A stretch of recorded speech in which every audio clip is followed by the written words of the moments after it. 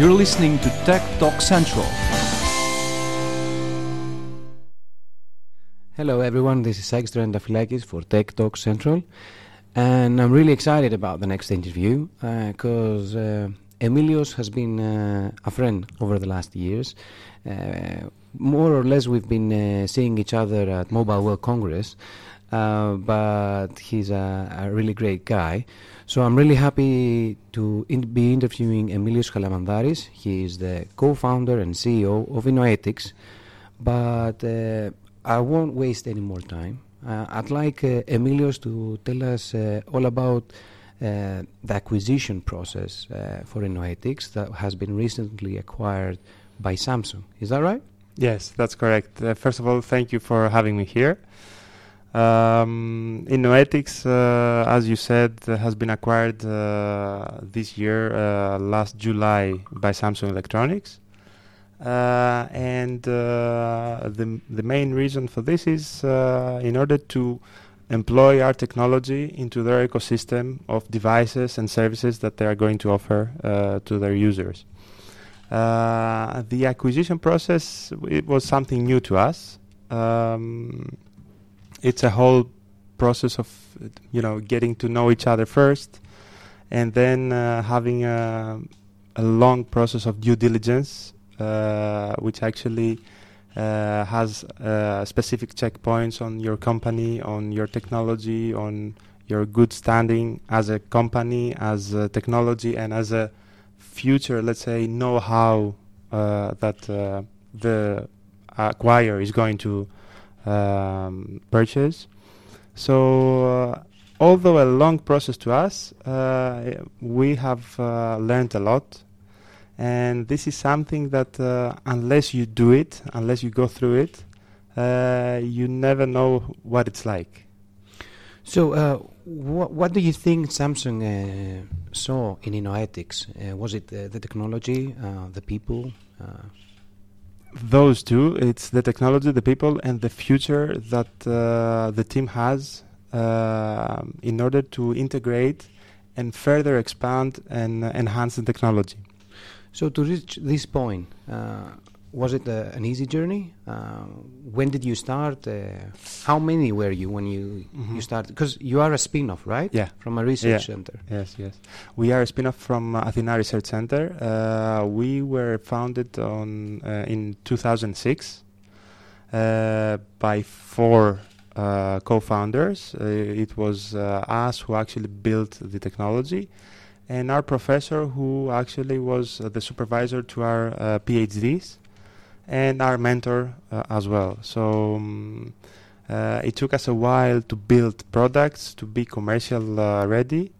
And then we had a long journey into the market, into pivoting, because we had to pivot as well from service providers to technology providers.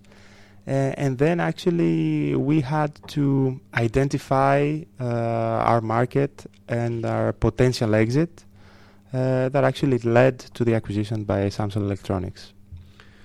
So when you first started, what was the initial project as a research project? Well, text-to-speech for us was something that we took as a project from the student years.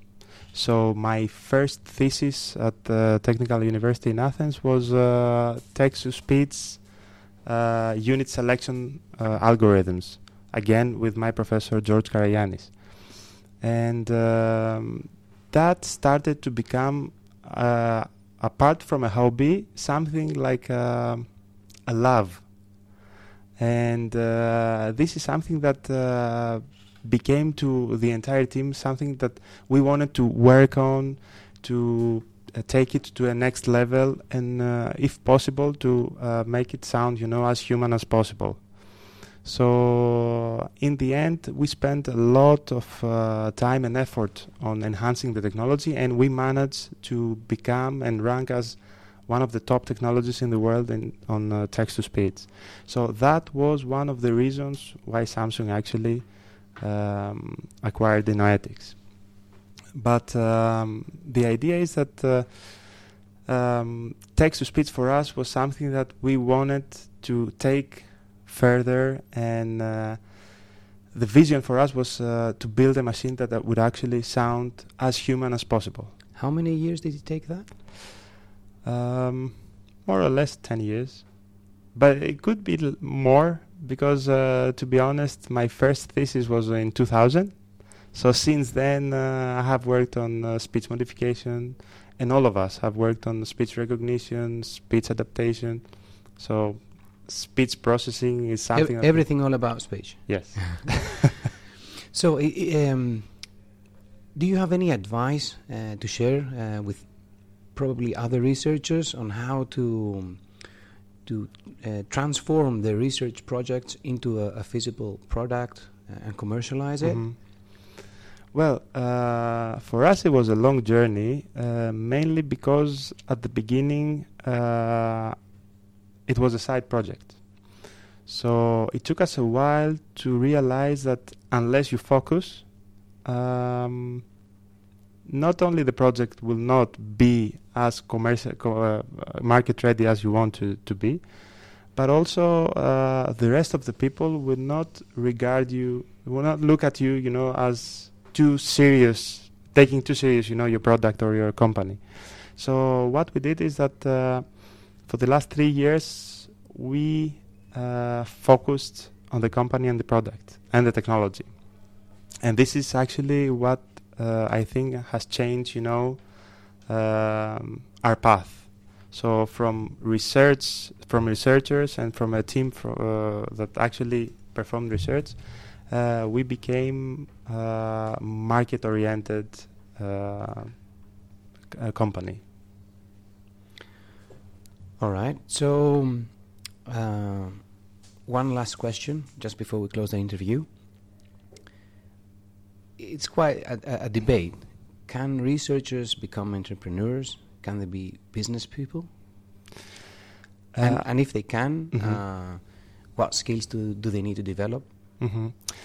I think I will talk, from my experience. From my experience, it took us a while to realize that unless we mingle with other people, unless we collaborate with market people, unless we collaborate with marketing people and business consultants, we researchers, and especially engineers, we tend to have, a small group and a small bubble where we live in.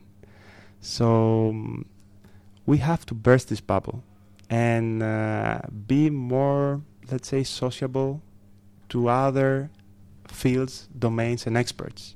So unless we do that, I think it should be, like a birth talent, to be skillful and as an entrepreneur and researcher. Otherwise, I think you have to combine them first, realize that something is missing, and you have to acquire it.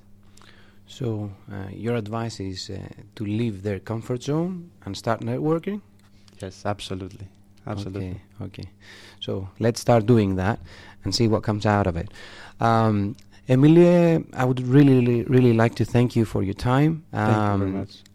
If anyone wants to know more about his horoscope, his favorite food, you can reach him on Twitter. This is Akis Trendafilakis for Researchers Night. The Tech Talks Central team are really happy to be here. Over and out.